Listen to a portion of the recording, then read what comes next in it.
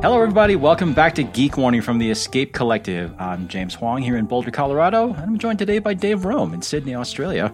Ronan is off to an event today, which you'll hear about soon enough. And Zach is up to his elbows in tubular glue, so he won't be with us today either. Dave, it's just you and me today. How do you feel about that? Yeah, I'm stoked. I think we can do this, James. We've done this long enough. We've done it before, and I think this episode is going to be great. I can feel the excitement just emanating off of my computer screen right now. Well, we definitely have plenty to keep you and I busy today. In the news, we've got some new road and mountain bike wheels to chat about. Bontrager's getting into the Clippus pedal game with a little bit more seriousness, it seems. Yet more changes are afoot at Wahoo Fitness. There may finally be some light at the end of the tunnel for Parley Cycles. And we'll pour one out for a much-loved bike model that's been around pretty much forever, but has now seemingly been discontinued. We've also got some thoughts on staying safe while riding on the road and how that's apparently affecting bike commuting rates, at least in the U.S. And Dave's been obsessing about spares. Interesting. And finally, we'll wrap up with a little PSA that may save you some headache and some money down the road. Wow, what a tease. How about that, huh? Mm-hmm. So good at not quite revealing the whole story yet. Anyway. All right, first up in the news, DT Swiss recently unveiled a new range of Aero aluminum wheels that they're billing as Aero for All options, given their relatively low cost. We've got 4 models in total, built around 2 new rims, one for the road with a 20 mil internal width and a 24 mil external width. The other one aimed at endurance road bikes with a 22 millimeter internal width and 26 mil external width. Both of those are 30 mils deep. They are paired to one of 2 hub sets, one based on the 350, I believe, with DT Swiss's 36-tooth star ratchet driver. The other one based on the 370 with an 18-tooth ratchet LN star ratchet, basically a star ratchet driver. And all with either DT Swiss's Aero Comp or Aero Comp Wide bladed stainless steel spokes and hidden nipples for the 2 road models. The weights aren't amazing, but they're pretty reasonable. Start at just over 1,700 grams for the AR 1600 Spline 30, and then going up to 1,837 grams for the E 1800 Spline 30. So confusing with the names. But it's the prices that I'm really happy about. So they start at just 542 US or 410 pounds sterling, 430 euros. And that's for a pair. And then they top out at $757 US, 570 pounds or 600 euros. And assuming these are kind of up to snuff with what we expect from DT Swiss in terms of quality and component quality, they look pretty good. Dave, what do you think? What can you explain the naming? We've got the AR, we've got an A, we've got an ER, and we've got an E. Is the E the endurance and the A is the Aero? Okay, that makes sense. All right. So it's a little more confusing to me why, like, the difference between the AR and the A.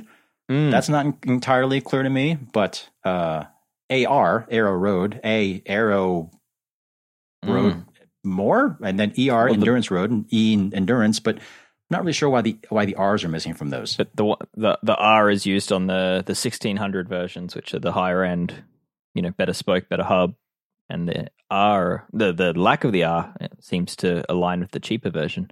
Yeah, you're right. It is confusing, but anyway. So yeah, I mean, this looks like a very strong OE play to me. I mean, DT Swiss traditionally has managed to get its more entry level wheels onto a lot of bikes as a stock component for especially brands that don't want to have their own in-house generic brand. And this seems to be continuing that in a big way. I can't imagine there being a huge aftermarket demand for such wheels, but yeah, certainly I think if your new bike came with these, you probably wouldn't complain.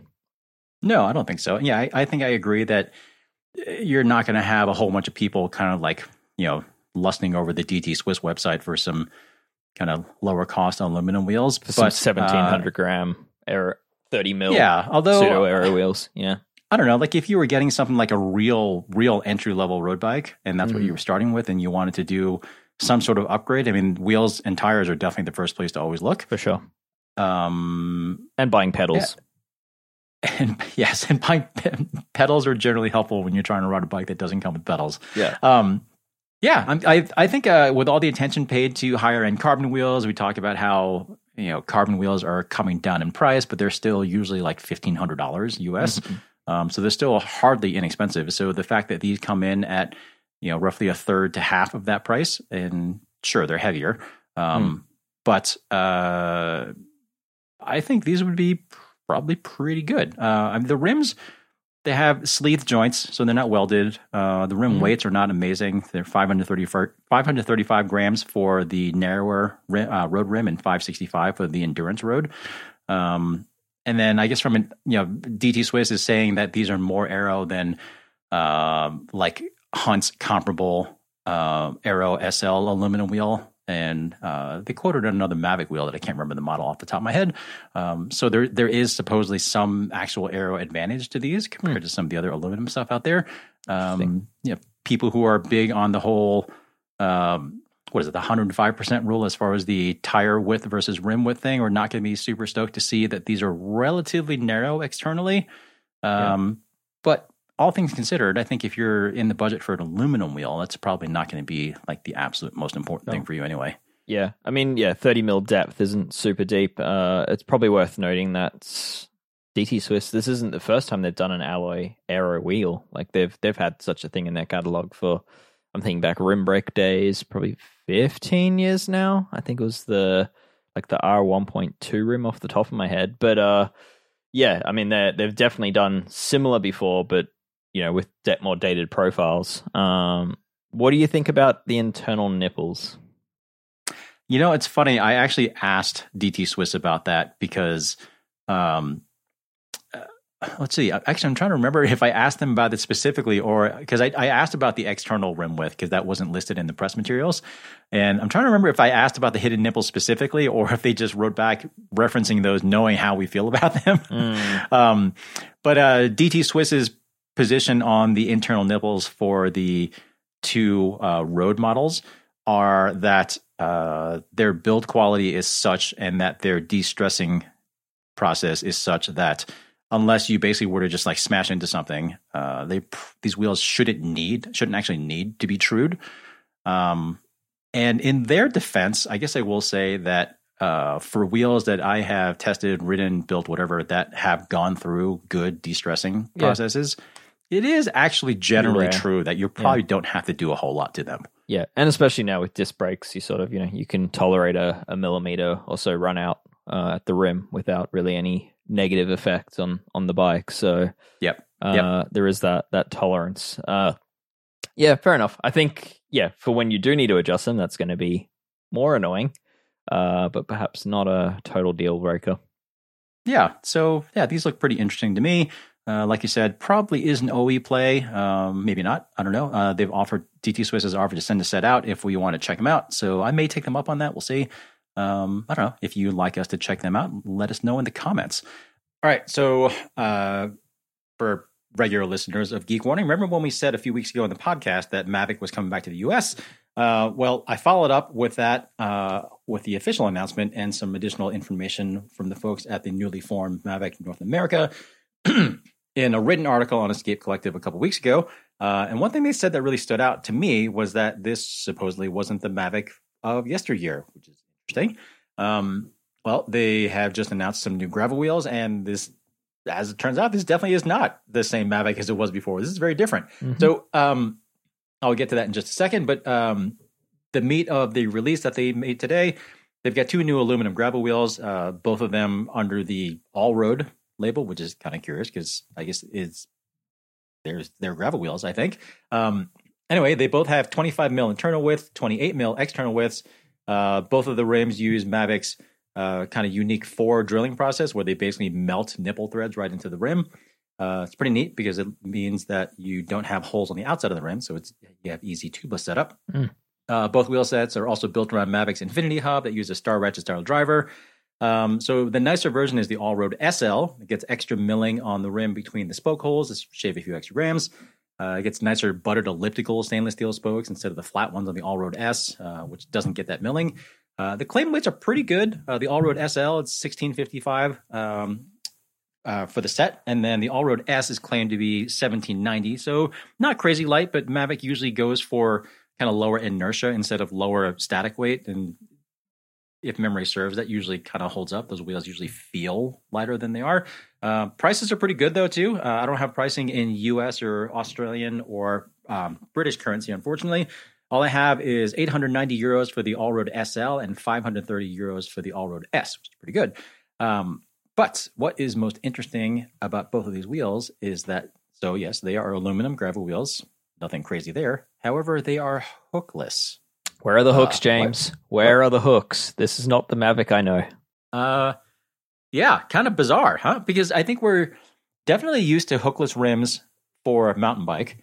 We are becoming more accustomed to hookless rims for carbon road wheels now. And a lot of that is driven by the fact that you can get substantially lower production costs, essentially. You get lower scrap rates because the wheels are coming out more consistent. You can use metal tooling. And yes, there are some other claimed benefits. But fundamentally, yeah, it returns to cost of manufacture. Yeah. Yeah, but you don't really have that with aluminum rims, however, because aluminum rims, they come out as straight extrusions out of a die, and you can basically make that extrusion almost whatever shape you want. And adding hooks, as far as I can tell, doesn't add anything to the cost. No, I mean that's certainly the what we'd heard from industry members in the past is about whether hookless would come down to lower price points was that it doesn't really need to on aluminium wheels because, yeah, as you say, that extrusion, it's basically like making a sausage of the rim profile, right? And then they make it into a hoop and they either weld it or pin it or sleeve it at as the hoop comes together. I mean that's kind of as simple as it is to oversimplifying it, but that's basically how an aluminium rim is made. That is basically right, though. It's sort of like when you were making like Play-Doh spaghetti back in the day when you were a kid, right?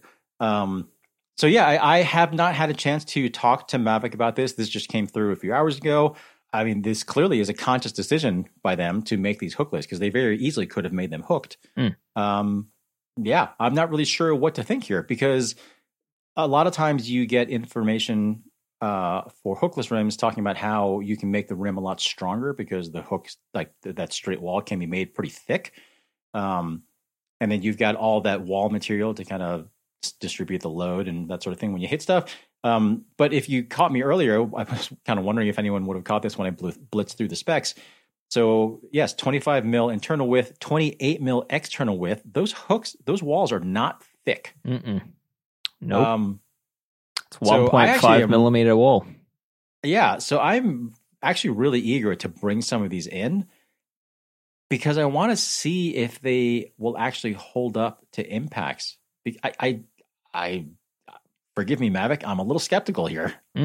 Yeah, I guess it's this is very fresh news to us on these wheels, and yeah, I guess it's one we'll need to follow up on and find out more and get a better understanding of why. And I guess most surprising to me is of all companies that Mavic has done this because they were there from the beginning of tubeless standards, and they've been the most vocal and the most conservative when it comes to such things.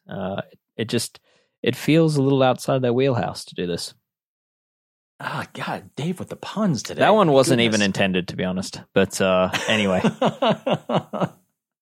But yeah, I totally hear you. This is certainly not something I had on my bingo card. Like I said, the specs are intriguing. I mean, the internal width is definitely very thoroughly modern. Like I said, the weight doesn't blow me away, but again, Mavic wheels historically have kind of felt lighter than they appear on the scale. I'm so intrigued, and I do have a soft spot for rims that don't have drillings in the outer wall. Absolutely love that. But especially where I am for the gravel that I have out here, there's just a lot of sharp rocks. We tend to hit stuff pretty hard. Not really sure how this is going to go. And then particularly given what Mavic had told me in that written article on Escape Collective, where they were sounding pretty conservative as far as their kind of crash replacement, ride damage sort of policy. 1.5 mil aluminum hookless sidewall seems, well, a little scary, but I guess I'll find out soon enough. Yeah, to be continued.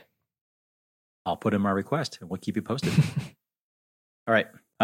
Dave, what's happening on the mountain bike side at Zip? Because they've got some new wheels too. They've been playing around in the mountain bike game for some time now, but with a pretty heavy like trail enduro style wheel. And more recently, we've spotted some what look to be very lightweight cross country wheels out and about in Lifetime Grand Prix and other events. And they've finally released those. So the Zip 10 High Top, and it's a cross country wheel set. There's two versions, two different price points.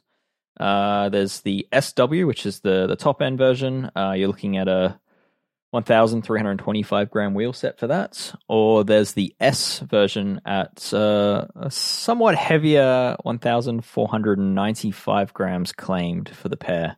And they're using the exact same rim, so it's a hookless carbon rim, minuscule 21 millimeter depth, with a 30 mil internal width and 37.7 mil external width. So some pretty thick beads on the side of those rims to fend off some rock strikes, which seems good.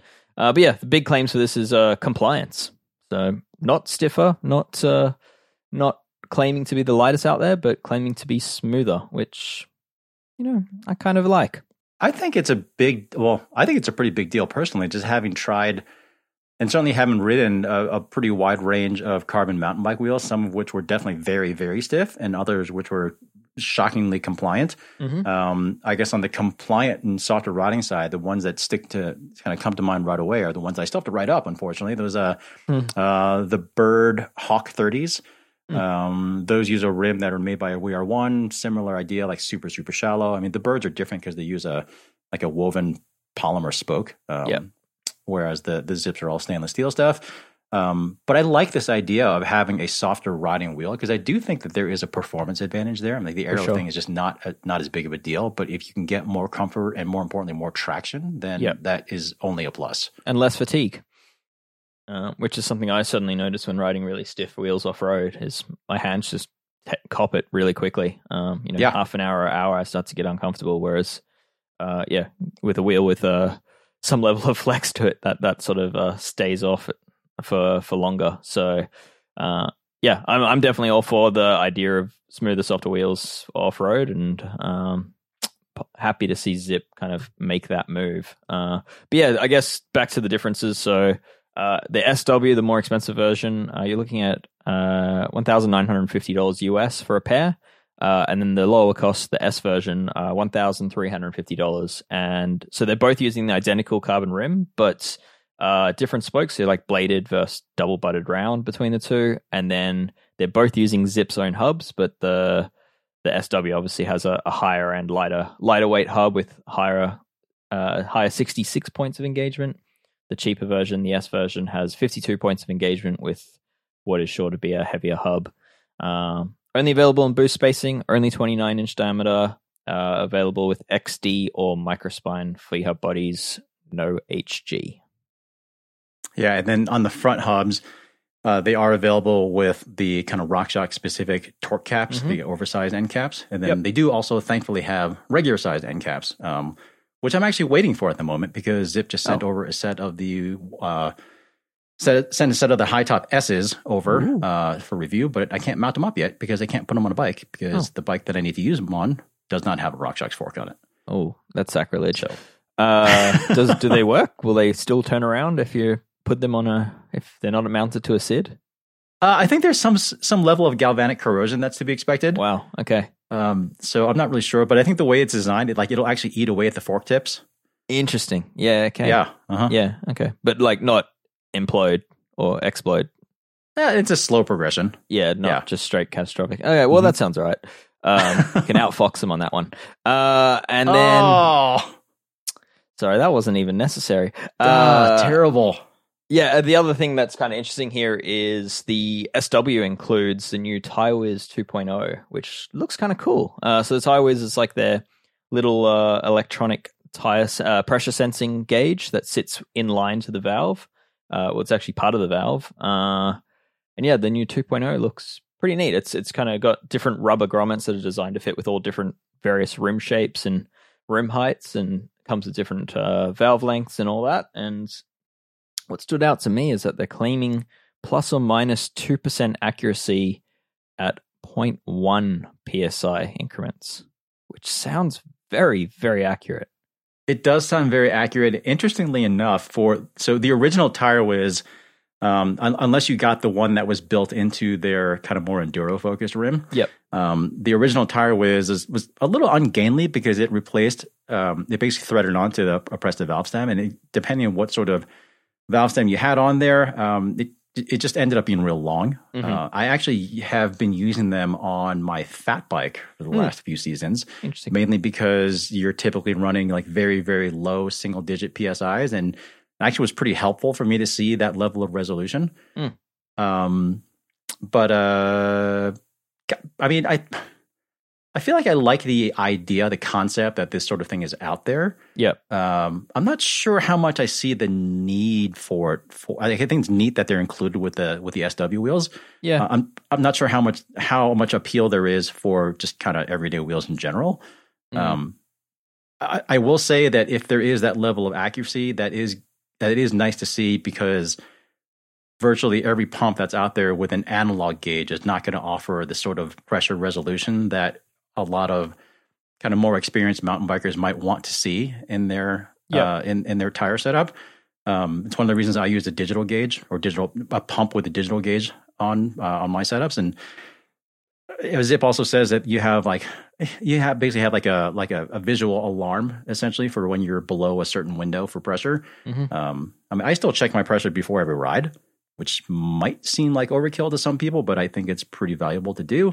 I don't know, kind of a neat add-on. Yeah, and yeah, $120 US for a pair of them if you want them onto your wheels. Yeah, I mean, there's a place for this, and certainly for people that love to experiment with pressures as they ride, and especially if you don't want to carry a gauge with you and you can continuously drop your pressures while you're riding. I think it's valuable, but personally, it's not something I'd use long term. Mounted to my bike. It's probably something I'd more use as to dial in a new wheel setup or something like that, and then right. Get rid of them. But they're kind of integral part of the valve stem, so you actually have to replace your tubeless valves in order to swap them in and out. So yeah, it's not the easiest thing just to rip off your bike once you're done with them. I mean, at least you don't have to retape the rims and stuff like that. So it could be worse. No. But yeah, like again, pretty neat that they're included in the SWs. Not sure how many takers there will be for adding them onto their existing wheels, but we'll find out. On Zip, they've quietly added some weight to their road wheels. Oh, interesting. Do we know why? Officially, they've said to increase durability and stiffness of the rim. And I've now asked twice for what that means and why and how. No answer on that, but which leads me to assume bad things. But yeah, so basically all the hookless road wheels, like the 404, the 454, the 353 NSW, quite a few of the models have gained, say, 50 to 70 grams across the pair of them. So it's not an insignificant weight figure, and it's in some cases taken their wheels from being incredibly weight competitive to just being kind of average, because that's how close a lot of the competition is. But yeah, they've quietly done it, and yeah, if you look at their website, it's sort of all the claimed weights are bumped up, and the increased durability. I can imagine, when you think about rim durability, you've either got like the durability under spoke tension, spokes pulling out the rim, or you've got like rim strike durability. So I mean, it's got to be one of those two, I would imagine. And then the stiffness, I've asked the question, I haven't heard back, but I mean, I can't imagine them really wanting to boost the lateral stiffness of the wheel, given the developments they've done in, say, the mountain bike space, where they've, realized that compliance is so important, which leads me to assume that they're trying to increase like the hoop stiffness of the wheel to, probably prevent spoke loss under high tubeless pressures. So, but now I'm just assuming and speculating because I don't have the information available. So anyway. Well, I think it's unfortunate that we don't have official information, but I would tend to agree with you that generally speaking, companies don't add weight just because they feel like it. Yeah. Yeah, it's not a huge amount of weight to add. Would you say 50 to 70 grams per set? Yeah. Yeah, not a. It's probably not something that most people will notice, I would say. But yeah, probably a little disappointing if you're looking for a set of wheels that are like at the tippy end of the competitive weight market. Well, I guess we'll just see if we hear from Zip on what's going on there. Yeah. I'm not expecting to be told exactly why they've increased the weight, but the less information I'm given, the more skeptical I become. So I'll put that there. Yeah. I think you may have just gotten yourself knocked off of the holiday card lid for Zip, Dave. Perhaps, but to be rectified in a future episode if the information comes to light. Okay, all right. Well, moving away from wheels, Bontrager's had clipless pedals in its range for a really pretty long time, as far as I can remember. But they've always been pretty inexpensive offerings, typically from, I'm not sure what manufacturer was making them for them, be it Wellgo or VP or whoever. But Bontrager now seems to be taking things a little more seriously because they have a new partnership with Look for 5 new mountain bike models. Interestingly enough, they don't really make a big deal of this partnership with Look, and I asked them about it just because I recognize the binding hardware that's on the pedals, and they did at least confirm that these are developed with Look, so that was nice to hear. We got 3 new cross-country models, the Covey Pro, the Covey Elite, and the Covey Comp, and then 2 trail models, the Line Elite and the Line Comp. All of them use the same chromoly spindles, double row ball bearings. They all use binding mechanisms that are made by Look. And the only real differences are the body materials. So the Covey Pro uses a composite body with bolt-on metal pads, and then the mid-range models use forged aluminum bodies. Entry-level ones use cast aluminum bodies, and then weights are pretty good, like 336 grams to 383 grams for the per set of the Coveys, depending on which model. 430 to 450 for the 2 lines. And then the pricing is what is kind of drawing my attention here a little bit, because the top end Covey Pro is 150 US. Puts it kind of in between a Shimano XT and XTR in terms of cost and weight. And then the Covey Comps are about the same price and weight as the kind of the Shimano M520, that this stalwart, indestructible clipless pedal at the bargain price. Same story with the lines. Weights in between XT and XTR Trail. Less expensive, though, at about 75 to 110 US. Dave, what do you think is Trek's motivation here for even bothering to do this? I think it's certainly related to their vertically integrated retail network. So they own a lot of their own bike shops, and the more products they can offer and produce themselves, the more profit they get. So I think that's a very skeptical view, and it probably sounds a little harsh than it needs to be. But yeah, I think that's the reason why they have their own pedals. And rather than just selling every customer that buys a Trek onto Shimano pedals, they can now sell them onto their own pedal, which inevitably has a higher margin in it for them. That said, I think the product is going to be just fine and is going to be, they've done their research and they've come up with a product that is competitive. So I don't think it's, it's not dishonest for them to make more money here, as long as they're still producing a good product for everyone. And I've been running some Look mountain bike pedals for a little over a year now, and they're perfectly fine. Like directly compared to a Shimano, I'd probably still pick the Shimano, just because traditionally speaking, the equivalent weight Shimano pedal is cheaper and more easily serviced from my point of view. But other than that, I mean, the performance between the two is quite comparable. And if anything, the Look kind of has a nicer platform feel with the shoe. Yeah, I would agree with that. They seem to have essentially like a slightly wider platform in general, like a little bit more shoe support, which I've always liked, especially on the cross country pedal. Yeah. So yeah, I mean, it looks like a good product. Whether it's a better product than what's already out there remains to be seen, but I'm sure whoever gets them will be happy with them. I'm honestly a little bit surprised that they didn't do, given how much they go super high end with a lot of their other stuff. I'm a little surprised that we didn't see like a Covey RSL with like a titanium spindle or something like that, because I feel like that at that point would be kind of more of a distinguishing feature. because for cross country pedals, at least I feel like XTR is widely considered to be more or less just about the best you can get in terms of overall durability and performance and stuff like that. And then there are some aftermarket options for titanium spindles for XTRs, which at least for lighter riders anyway. It would have been I would have been really curious to see a Covey RSL go a little bit above in cost, lower in weight, just have something that stands apart. Yeah, I could kind of understand why they don't do it from, I mean, the cost point of view, but also from the point of view of like then having to, well, not only that, but then having to like educate your staff across all your dealer network internationally that like you can sell all these pedals to everyone, but then this top end, most expensive version is only for people under like 90 kilograms. And that matters because, you go above that weight and you start to run the ball bearing through the titanium spindle, like every other titanium spindle pedal that grooves out eventually. So yeah, it's, I don't know. I kind of understand them just trying to keep the line simpler in that sense. Yeah. Fair. I mean, there's this no is Trek we're talking about. Yeah. So, but who knows? Maybe there's other reasons behind that. But yeah, I'm not totally against that. And I'd imagine Trek dealers would probably still sell you a pair of XTR pedals or a Crank Brothers 11 or something like that if you want something crazy light. I dare say Trek dealers will be happy to sell you whatever they have that you want. That's true. Well, either way, it's nice to see some more options.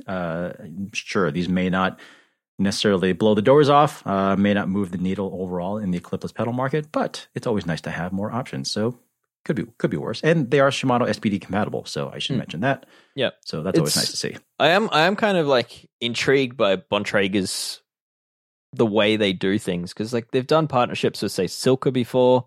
A lot of their maintenance products, I believe, are actually produced by Maxima. Not that they announced that partnership, but you can kind of tell by the way things smell and the bottle shapes. Yeah, I don't know. Like it's kind of I guess it's worth acknowledging. Like that's quite cool that they do go to the effort of finding reputable and well respected brands, and they just try to relabel those products rather than recreate the wheel.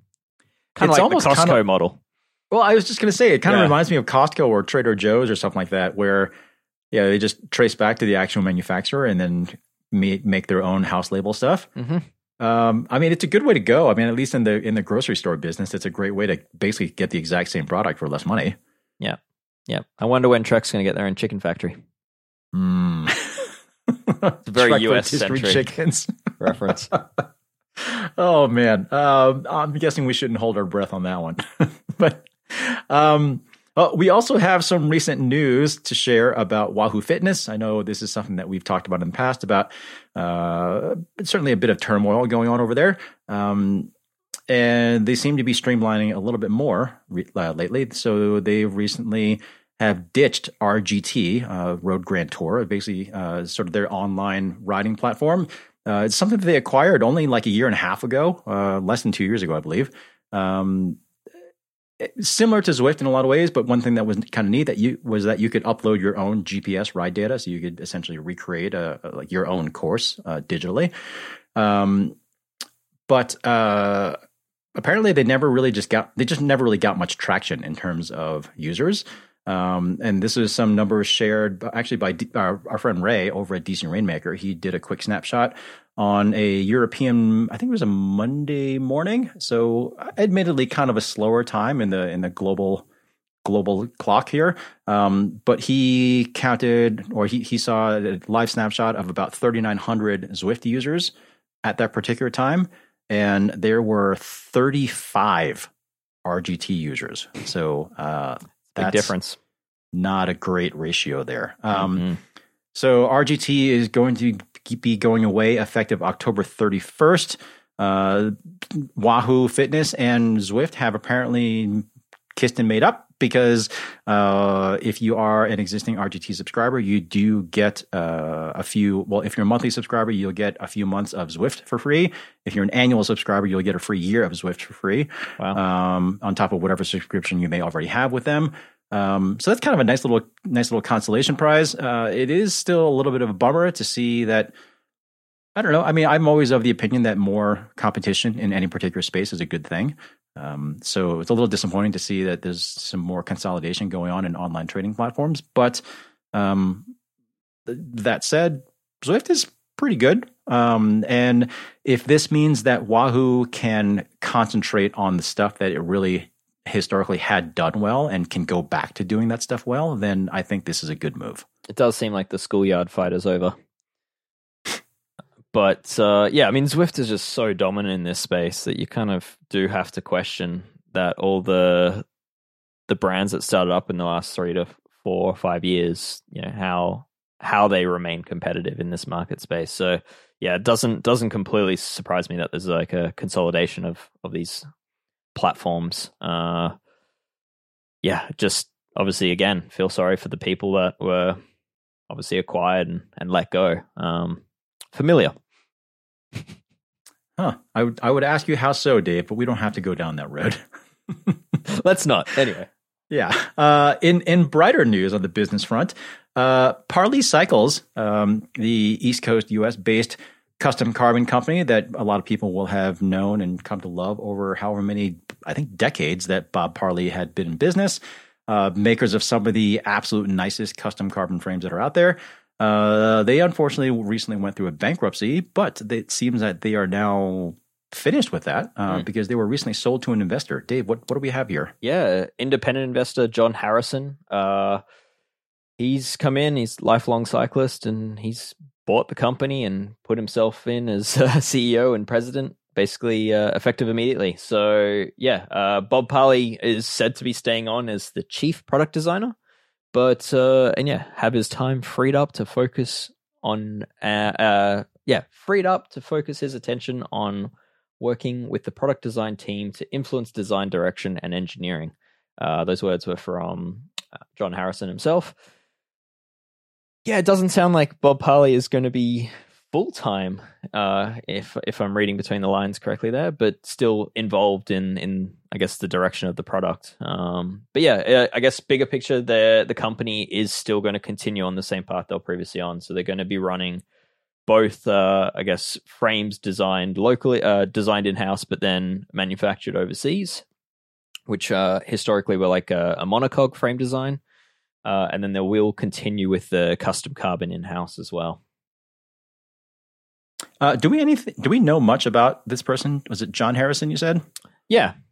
Not so much. I mean, he's, I guess, had a successful career in small to medium sized businesses as a independent investor, and yeah, this is feels like a passion project in a sense, but no doubt, you know, as is always the case, I mean, he's clearly in it to make money as well. So yeah, I think the goals are for him to steer the company back to growth and find revenue. But who knows? I mean, it's obviously, yeah, Parley's hit some hard times in recent time to fall into Chapter 11 bankruptcy, and it'll be interesting to see if they can climb back out of it. I mean, it's interesting how we've seen time and again these smaller custom builders that have had such incredible success at certain periods and have been such absolute masters at what they had done. I mean, the bikes like the Z1 from Parley is just one of the absolute nicest tube and lug carbon custom frames that you could get on the road. But I guess I wonder if it's just a matter of companies like that being unable to adapt to kind of changing tastes and that sort of thing. Because again, these were round tube, carbon tube and lug bikes. They were primarily rim brake, and then he transitioned to disc brake. But then, you know, the move to aerodynamic profiles is not something that they adapted to very well. Yeah, that sort of just seemed to kind of leave the company behind. So hopefully this means better things ahead. I really would love to see Parley come back. Yeah. It's definitely an interesting space because, you know, for decades they didn't really have a lot of competition in the custom carbon space. I mean, they really were pioneers in that area, and you know, first movers and all those sort of general advantages in business. But in recent years, that high end custom carbon and similar or just high end carbon market has gotten quite saturated. I mean, you've got Envy playing in it. There's Argonaut. There's countless of other brands in this space. So it will be interesting to see how Parley manage to find their own niche and find their own strength again, and what they come up with. I mean, they've teased that there's big product developments coming for 2024 and 2025, but yeah, it remains to be seen what those are. But yeah, just to confirm, they have John Harrison did confirm that they're going to remain focused on the drop bar segment, so road and gravel bikes, and that they will continue to support and look after pre-existing Parley customers. So they're going to carry all spares and look after the warranties on all that. So it really is like the Parley company just is back and continuing. It's not like he's bought the trademark and is starting fresh. It's basically hitting the go button on the previous company. Gotcha. Interesting. Yeah, because some other companies who have kind of competed in that space, like you said, Dave, it's been pretty well saturated, I guess, considering that market's quite small. But like you've got your Matt Applemans and your Nick Crumptons, and like those two outfits seem like from what I can tell anyway, they seem like they're still doing okay. But also for the most part, they've never really tried to be very big. I mean, both of those are essentially one-person outfits that are catering to a very high-end market. So it seems like they can. It seems like they're quite happy to deal with smaller volumes, whereas Parley was trying to grow into, like you said, Asian-made models and stuff like that too. It just didn't go so well. So fingers crossed for Parley. We'll see how things go. Yep. And yeah, it'll be interesting to see what happens with all this new product development. So we'll find out. For sure. Last thing on the news front is it's a little sad, I have to say, because we just caught wind today that Surly, the kind of lower cost brand, bike brand from Quality Bicycle Products, a big distributor in the US, they sort of quietly put its Crosscheck model out to pasture. They definitely didn't send a press release out or anything like that. But the Crosscheck has now been moved into the legacy portion of the website. It's no longer a current model. And yeah, it's definitely a little bit sad. This thing has been around for well over 20 years. I believe it was introduced in 1999. And it was so far ahead of its time. We were digging into this a little bit before we started recording. It had stated clearance for 700 by 45 millimeter tires. And that's with fenders. And this, keep in mind, this was back in 1999. This was 24 years ago. Well before the whole gravel craze. It was basically billed as a super inexpensive cyclocross bike that you could also just use for more. It was essentially billed for people who wanted to race cross, but also wanted a bike that was just a lot more useful than just a cross bike. Pretty heavy. The Crosscheck has never been a light bike. Steel frame, steel fork. Like every Surly. Yeah. The first generation would even use a 1-inch front end, and then it got upgraded to an 1.1 later, like the next year or something. They Surly introduced the Crosscheck as their first complete model in 2000, and it's just sort of carried on forever since then. It's got plenty of mounts. Surly, I don't know how many sizes they offered it in for the last year, but at least at one point, the Crosscheck was offered in 10 sizes, which just blows my mind. Yeah. Tons of mounts, like rack and fenders, like tons of bottles, accessories, whatever. You could basically do whatever you wanted on a Crosscheck. Yeah. I mean, it was like one of the early day monster cross kind of bikes that then led itself into being the sort of bike that people adapted into whatever bike packing adventure or long distance gravel race or whatever it was that they wanted to do, or commuter. I mean, it's just such a versatile platform, and it kind of feels like no Crosscheck was probably, no one Crosscheck was probably ever left the same way, right? Like its owner always customized it in some regard, and it just had so much versatility in it. So yeah, I think bike geeks and bike dorks around the world are probably pouring one out at the moment, because I'm sure many of them over their careers and progressions into being bigger nerds have had one of these models at one point. So, but yeah, it's sort of it's interesting, seeing QBP also getting rid of the All City brand in recent time, and now sort of removing such an iconic model out of the Surly range. It does feel like they're going through a bit of a downsizing or a trimming a trimming of the range. So yeah, I mean, looking at Surly range, there's not an obvious direct replacement for the Crosscheck, at least not at the moment. They've got a couple of drop bar bikes that kind of circle similarly at the more road end of things to what the Crosscheck could do. And then there's like the long haul trucker disc, which is Surly's dedicated touring bike, which is obviously at the touring side of things, but yeah, not quite like that do it all gravelly cyclocross, whatever you want to do with it bike. That seems to be better served in the salsa range of bikes at the moment. I guess the one thing that is nice about the Crosstrek having been around for so long is if you missed your opportunity to get a Crosstrek new, one upside of these things being so heavy is that they were also basically indestructible. So if you were to find one used, it's probably fine. Yep. So yeah, I think there's quite a few Crosstreks out there that have had the hands of frame builders involved at some point, maybe cut up and had couplers put into them, or cut up and turned into a tall bike. I've seen a few and all sorts of weird stuff. But yeah, I'm sure there's many, many thousands others that are untouched and probably still with original paint that you could pick up for a steal, pun intended. Oh, God. Dave, I know you sent me an article ages ago talking about how people who frequently tossed out puns like that had like higher intelligence, something like it was something along those lines. Yeah, I dispute that, but yeah.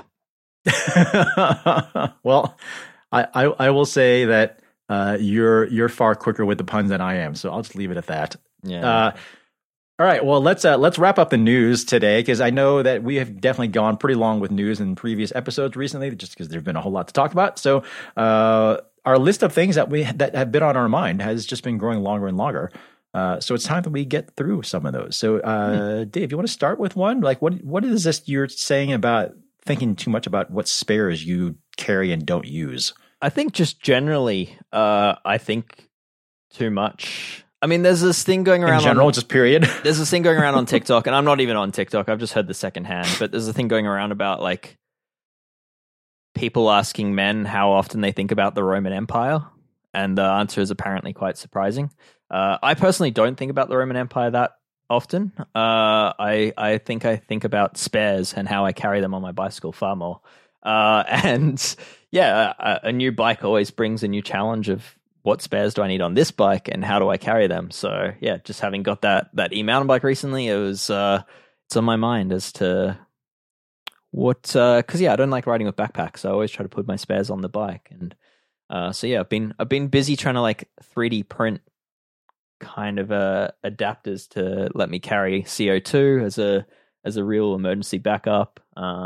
Yeah, probably use some kind of backcountry research strap to hold a tube, but then like it's a mullet wheel, so then I was like, I have to go back to a butyl tube because a TPU tube doesn't really extend so well between a 650B and a 29-inch wheel. Just lots to think about, James. There's always lots to think about. Well, let me ask you this, because you clearly have been thinking about this since you bought that. Well, since you even thought about buying that bike that you bought. What is on the list of spares then?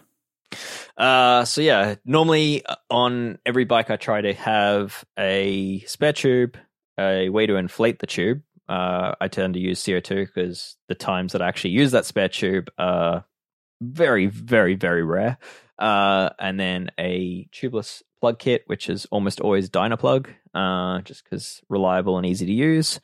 And then, yeah, I like to have a multi-tool with like a tire lever and a chain breaker and all the hex keys I need. So on my own mountain bikes, I've traditionally always had in recent time, I've had the 1-Up multi-tool in the steerer tube. And I'll probably do that again on this e-bike. I just need to figure out the stem height before I commit to threading my steerer tube for this 1-Up tool. Well, it's funny that you mentioned that, Dave, because I kind of went through a similar process when I was outfitting my bike for that Breck Epic mountain bike stage race earlier in the summer.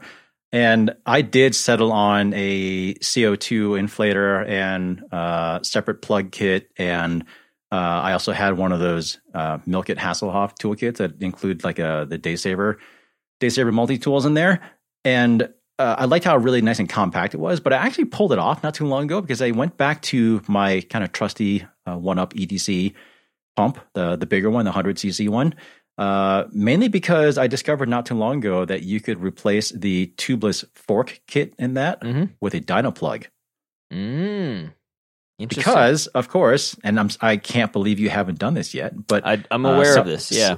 Someone made a 3D printed adapter that lets you run the Dynaplug, like the little steel plug insertion tool, into the end of the 1UP EDC port that you would normally use their little tubeless fork in. And now you can use Dynaplugs instead of the little bacon strips. But you only get one preloaded plug that way? You only get one preloaded plug, yes. Okay. So are you carrying others? But I feel like when you pair that with a Dynaplug racer, or like the carbon racer, just another supplemental one that you just mount next to the bottle cage or kind of attach it wherever, then at that point you've got 3 plugs preloaded, potentially like 2 small and 1 big even. Or you could have 5 Dynaplugs preloaded, actually, depending on which plug kit you use. And then at that point, you're pretty much covered for everything, and I just don't really have to think about it, because I feel like you and I differ in the sense that you think about stuff way too much. And I have so many things going on that I try to think about less and less all the time. And that is something that lets me think about less, because all I have to do is I do have to remember to transfer the pump back and forth to whatever bike I'm riding. But other than that, as long as I already have a tube strapped to the bike, then at that point, I'm already all set to go. Yeah, those 1UP pumps are the best mini pump for a mountain bike you can get. And the fact that you can stash the multi-tool in them is just genius. But I just don't like having it on the bike. It's just bulky. And I think if my frame had an extra bitten cage mount that allowed me to run like that, the inline mount for that pump, I would be all over that. But yeah, for me, I'm still left stumbling around trying to find how to carry these spares perfectly. But yeah, I don't know. Little things like are on my mind. Like, I've always obsessed over how to like carry the CO2 inflator with the CO2 cartridge without like puncturing the CO2 cartridge. So what are they? Blackburn. They make their CO2 cartridge comes with like a really cool little middle adapter that like with a female thread and a male thread and O-rings in it, and it sort of sits between the cartridge and the CO2 inflator and lets you like lock the two together and carry the CO2 inflator on the cartridge with no risk of ever puncturing it. So yeah, at the moment I'm just trying to dial in my dimensions to make a 3D printed version of that and completely rip off their design. Interesting. I feel like we've talked about this before, and I will mention this again because I feel like you clearly haven't done what I've done. But I definitely also like to keep my inflator heads pre-attached to the CO2 cartridges, but I just install them with blue Loctite. Yeah. It's too easy. Like I said, Dave, too much thought versus trying not to think too much. Yeah. All right. All right. Well, switching gears a little bit, as far as what's on my mind, I feel like I've come across a lot lately, a bunch of Instagram posts and just kind of social media chattering and Discord member discussions about road safety. Part of it is just, I feel like we are just constantly bombarded by people that we know getting hit by drivers. And it's always just super troubling. And I certainly am not going to suggest at all that this is the fault of the people riding the bikes. I mean, of course it always could be, but usually it doesn't seem to be the case. But I posted on my Instagram page not too long ago, just sort of my sort of overall rule that I always keep in mind when I'm riding on the road. And that's always, it sounds kind of crass, but basically I just assume that every single driver that I see out there is blind and stupid. It's like I said, it's a little bit crude, but it works in my head because it just sort of always kind of drills into my head to assume the worst out of anyone that I see behind the wheel of a car. And someone actually mentioned to me that that is actually one of the primary rules that you are taught for motorcycle safety by the various motorcycle safety foundations. And they don't use those exact words, mind you, but they do stress to motorcyclists to just always assume that no one sees you. Just assume you are invisible. And I feel like that kind of, it obviously doesn't change the behavior of the person driving the car. But I feel like it does at least prepare you to at least sort of like mentally prepare yourself to expect the worst from someone, like be it someone who's going to turn in front of you or someone who's going to right hook you. It just kind of changes your mindset a little bit. And that's just something I kind of wanted to put out there. Yeah. And to keep yourself out of situations where you're vulnerable to that stuff. Yeah. Yeah. Because the sad fact of the matter is, like I'd say certainly more often than not, especially now, it is true that drivers don't see you. Some people wrote back and said, like, they assume that drivers are out to kill you, so on and so forth. And I don't like to be quite that cynical, which might be a little surprising because I'm typically pretty cynical. But I don't necessarily want to believe that the majority of drivers out there are actually actively trying to harm you. But if you do assume that they just don't see you and they're real dumb, then you can at least prepare for some of the things that they might do, because they often will. Yeah, I mean, this is certainly the way I ride, and I encourage everyone else to ride this way. But what I've seen firsthand and through some friends I ride with is it's not good for Strava to ride that way. It's a slower way of riding, right? Like for me, like anytime I'm approaching a roundabout, circle, whatever you want to call them, or any sort of intersection, I'm basically on the brakes, making sure that any other car around has acknowledged that I'm there and that I truly have right away. Whereas I ride with other friends and they just assume that the law applies to them and they take the gap that they legally have, but not necessarily actually have, if that makes sense. Right. No, totally. Because it's certainly been said many, many times by a lot of people who are smarter than me that it doesn't really matter who is right or who is, who has been legal or lawful or whatever. Yeah. If you are laying in a hospital bed or dead, worse off. Yeah, it's not a fight you're going to win. No. So I always just like to assume, like I said, that every driver out there is blind and stupid, and knock on wood, so far it's worked for me. I'm going to go ahead and jinx myself right now. No, same. Yeah. I mean, both of us have spent lives on bikes following this rule, and, yes, sometimes it's completely out of your hands, but I can tell you I've actively avoided a lot of situations that wouldn't have worked well out, wouldn't have landed me in a good position if I'd just taken a gap that I was legally, was mine, I guess. Rather I've come to a stop or slowed down and avoided a situation. So yeah, it's good words to live by, and unfortunately we're the vulnerable ones out there. Yeah, for sure. So as always, stay safe out there. Hopefully that little bit of I hate to use the word advice, because I just feel like advice just has so many negative connotations to it. But I don't know. Hopefully that little bit of mindset, attitude is helpful to someone. But yeah, everyone stay safe out there. On a more fun topic, I know, Dave, that you have been thinking about e-mountain bikes some more since you just bought one.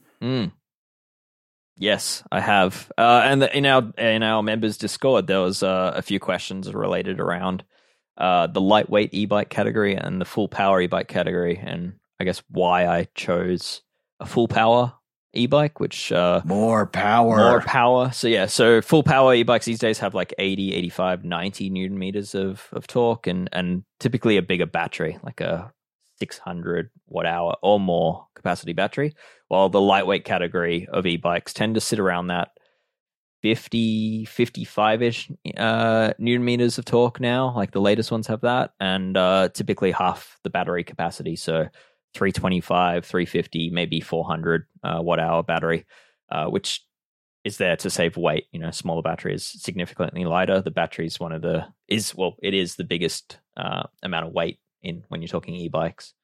That's there's kind of two schools of thought with that. But basically, and I'm probably more regurgitating the information from friends such as Mick Ross, who runs Flow Mountain Bike here. But basically the lightweight category is kind of closer to a regular mountain bike, but with a motor that gives you an assistance. And the way it was kind of put to me is like it's kind of the level of assistance that good fitness gives you. And that's kind of been my experience riding those bikes as well. It's like if you're really strong and fit and your sort of race fitness, you can kind of match the power of one of those bikes. And if a friend of yours had one of those bikes, and you're fit enough, you could really realistically ride with them You could ride on a regular bike while they're on like a lightweight e-bike.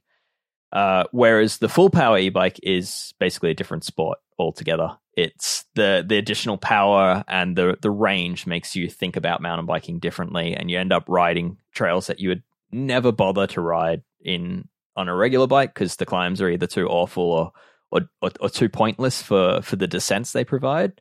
And yeah, you also start looking at climbs or technical sections differently because the e-bike literally will lift you up stuff that you probably wouldn't think about attacking otherwise unless you're Danny McCaskill or some other incredibly talented athlete. Well, I feel like now that you've gotten a full power e-mountain bike, yeah, and I've been on the fence for quite a while, I feel like I'm kind of obligated to get one of the lower powered ones now. You might be, or maybe you need both.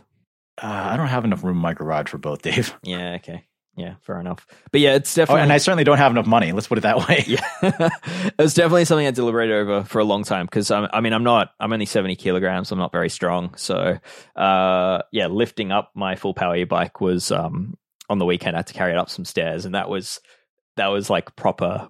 I was in hysterics because it was like I was basically pushing me back down the stairs. So that was very funny. It's probably what, like 24, 25 kilos? It's 23.7 all up. So it's a pretty heavy bike, and yeah, I was losing that battle getting up the stairs. It was very funny. Whereas that wouldn't be an issue with a lightweight e-bike, and it definitely dawned on me before buying it that I really struggled with that decision, and in the end, it's the attraction of the full power where you have no limits on the bike. You can go for 4 hours and do a truly epic ride, and also the idea that you have a bike that the motor opens up new possibilities. It's not just there to give you a helping hand. It really is there to change the way you can ride. So and what you can ride. So yeah, that's food for thought. I'm gonna have to think about that a lot this winter. We'll see what Santa brings for me this Christmas. I'm thinking probably not either of those things because Santa is me. So,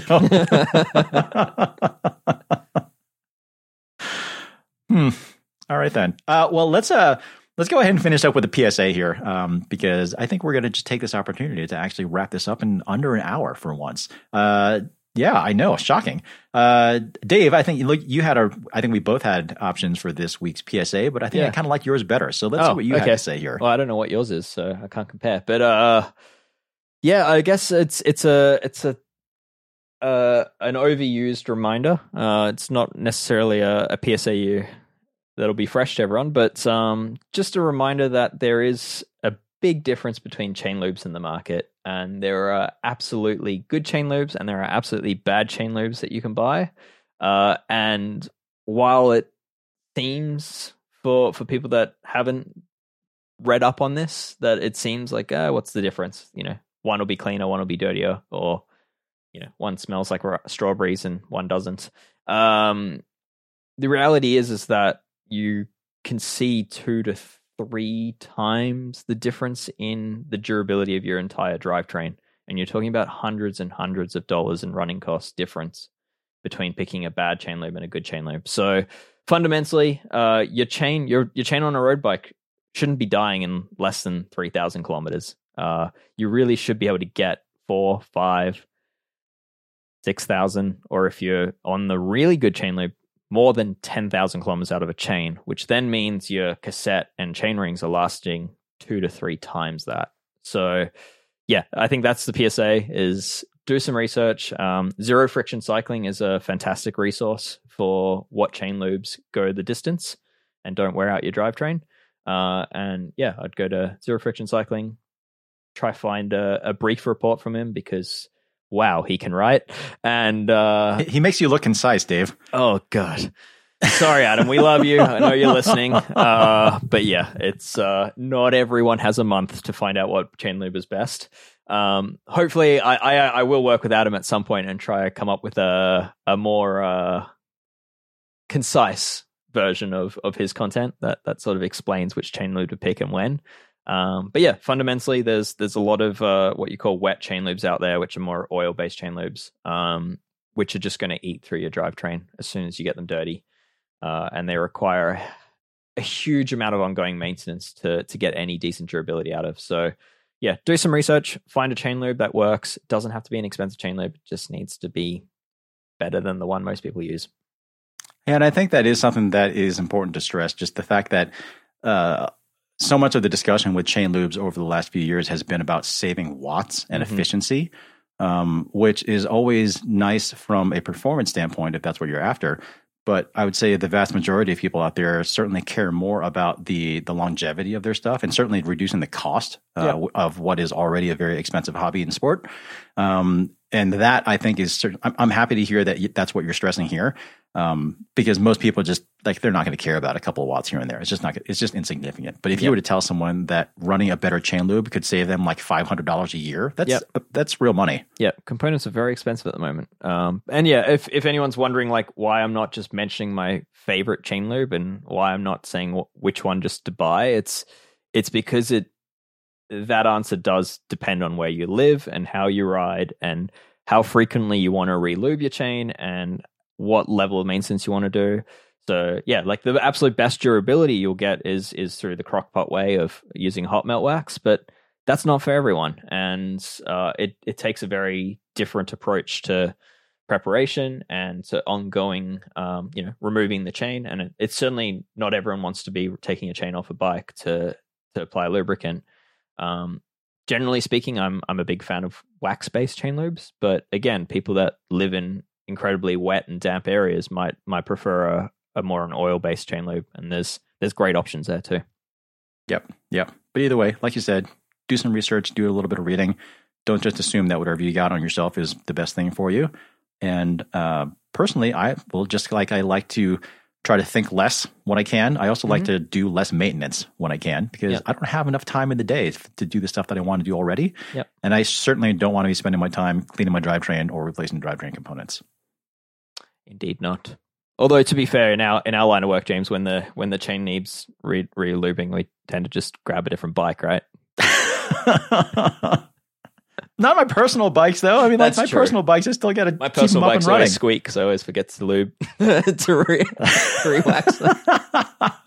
I feel like you just created your whole argument there, Dave. Anyway, sorry. All right, we're going to go ahead and wrap up this episode of Geek Warning. As always, just a quick reminder that Geek Warning is sponsored and is paid for by our members and their membership dues. We do have monthly and annual options to be a member. We also have lower cost options to be just a reader if you don't want to be part of our members only Discord channel, or if you don't want to participate in the comment section, that is just fine. But all of this is directly funded by you. We don't have any ads or anything right now. So if you want some more of Geek Warning, that is something to keep in mind. And we are also about to kick off members-only Geek Warning podcast. So the regular weekly show will still remain free for everyone to hear, but we will have a lot of special episodes, a lot of deep dives, a lot of Ask a Wrench episodes, a lot of key interviews with some nice industry people that we talk to every now and then. All that stuff will go into the members-only channel, so that is something to keep in mind. And also, since he's not here to do it himself, we're going to go ahead and give Ronan a little plug for his new podcast called Performance Process, or Process, as he would say it. He is going to be looking at all the nitty-gritty performance details that make people go faster, be it in terms of gear or training or what have you. He's got some interesting discussions as far as people trying to break the hour records and those sorts of things, little aero tweaks here and there. He's going to be speaking with all sorts of performance experts looking at that aspect of things. So keep an eye out for Performance Process, and that'll be coming to actually, I think next week is when the first episode drops. So that'll be pretty exciting. So stay tuned for that. All right. So with that said, if you still are not down to become a member or reader, that is also just fine. We'll be a little sad, but please head over to iTunes and leave us a rating or review, because that does help us out, helps people find Geek Warning. That's very helpful for us. So 5-star ratings only, please. But as we always say, you can write whatever you want in the comments. So have some fun with that one. Yep. So with that, that'll wrap up for this week's episode of Geek Warning. Thanks as always for listening, and we will see you next week. Yes.